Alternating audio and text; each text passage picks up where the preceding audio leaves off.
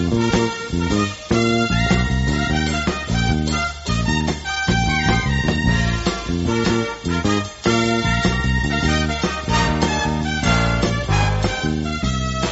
morning, Bucknutters. It is Thursday, February 13th, 2020. I am Dan Rubin. This is the Bucknuts Morning 5 and Change.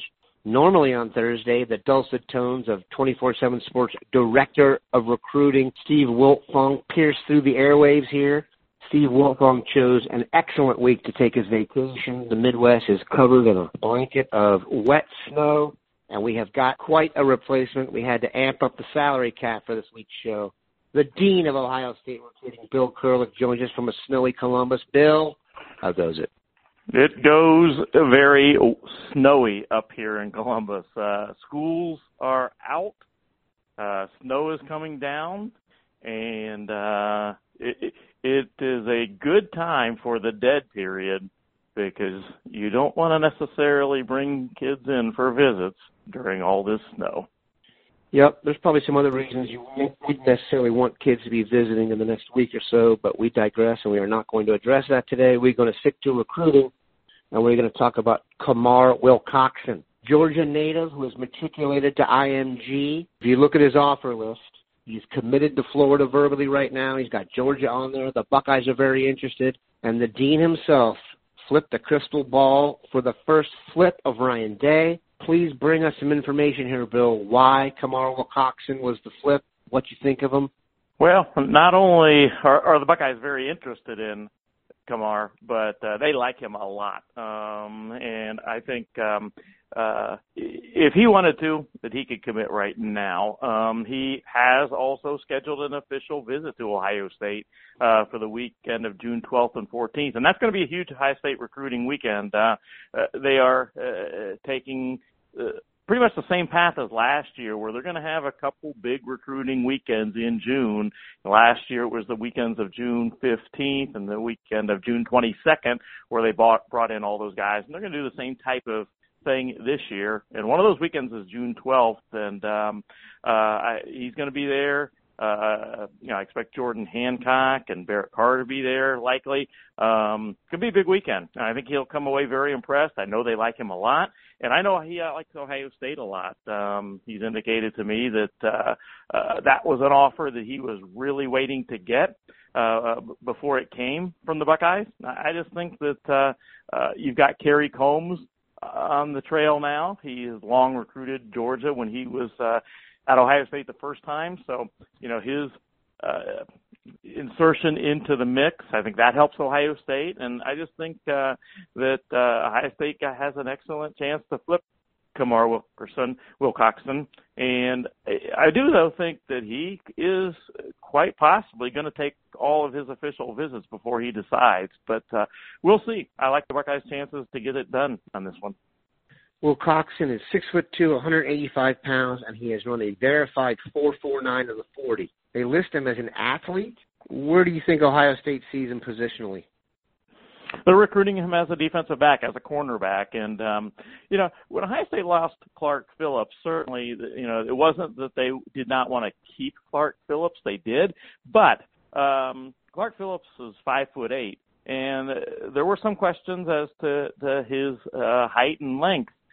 Being able to guard outside receivers in the Big Ten, where the outside receivers typically are 6'2", 6'3", that type of size. With Ohio State likes to have long corners. They brought in two this year with Ryan Watts and Legend Cavazos, who both have height. And I think, with Kamar Wilcoxon, that is one of the reasons they like him so much, is that he can cover, he can play corner, and he has length that they're looking for. A lot of times guys with that length and that height can't run and don't have the quick twitch in the hips. Wilcoxon has it. A 4.49 at that size is, he could eventually turn into a safety. Great frame, and it looks like the Buckeyes will be in the mix. They are also in the mix for two Georgia kids who chose to stay at their high school rather than go to IMG. Barrett Carter and Jordan Hancock. You just had a little update on Carter. Talk about that duo. Outstanding prospects. And they are two guys that, again, Ohio State has a legitimate chance to land. Hancock already has an official visit set for June to Ohio State, and I look for the same with Barrett Carter. I think he'll schedule a visit. I did an update on him yesterday. I knew Ohio State was going to be in his top choices when he dropped those yesterday. He had indicated to me that Ohio State was going to be in there. I just didn't know there were going to be 11 top choices that he was going to announce. Truth be told, if he had dropped the top 5 or 6, Ohio State was going to be in there. He likes Ohio State a lot. He's going to make an official visit with the Buckeyes, and he's a guy that I could see ending up at Ohio State along with his teammate Jordan Hancock. Will he end up at Ohio State? Well, I'm not confident enough to crystal ball him to Ohio State. Georgia, obviously, is a school you're going to have to beat there, but he is a kid that legitimately could end up at Ohio State. They're recruiting him for the bullet position, a la Pete Warner, bullet position at Ohio State, and he would be a great one to be playing that position for Ohio State. So we hear a lot about teammates or guys being a package deal. It's usually nonsense. Are Carter and Hancock super close and looking to go to school together? They're friends, but they will, as is pretty much always the case, they're going to make the decision that's best for themselves.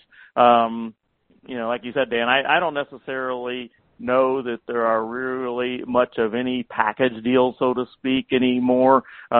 Kids make the best decision for themselves, and if it works out that they end up at the same school, then great. Again, they're friends, and they've talked about that possibility, but they'll decide the school they want based on their own personal needs. Based on our own personal needs, we're going to take a commercial break and be right back. We are back.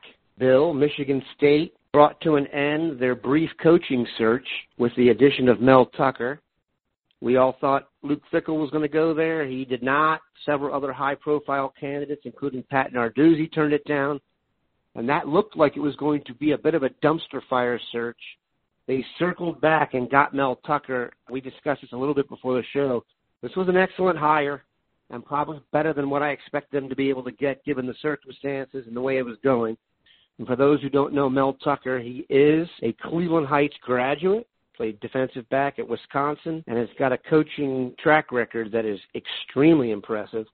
First job ever was a graduate assistant under Nick Saban. He went to the cradle of coaches in '99 to coach at Miami of Ohio. He's coached at LSU. He spent several years at Ohio State, finished off as the co-defensive coordinator in 2004 before going to the pros. He's been around the pros for years. He's worked at Alabama, Georgia. He was the head coach at Colorado and now the head coach at Michigan State. You know him quite well. What did Michigan State get? And if you could possibly compare what you think the recruiting approach will be, Mel Tucker versus Mark D'Antonio, and how that will affect Ohio State, please do so.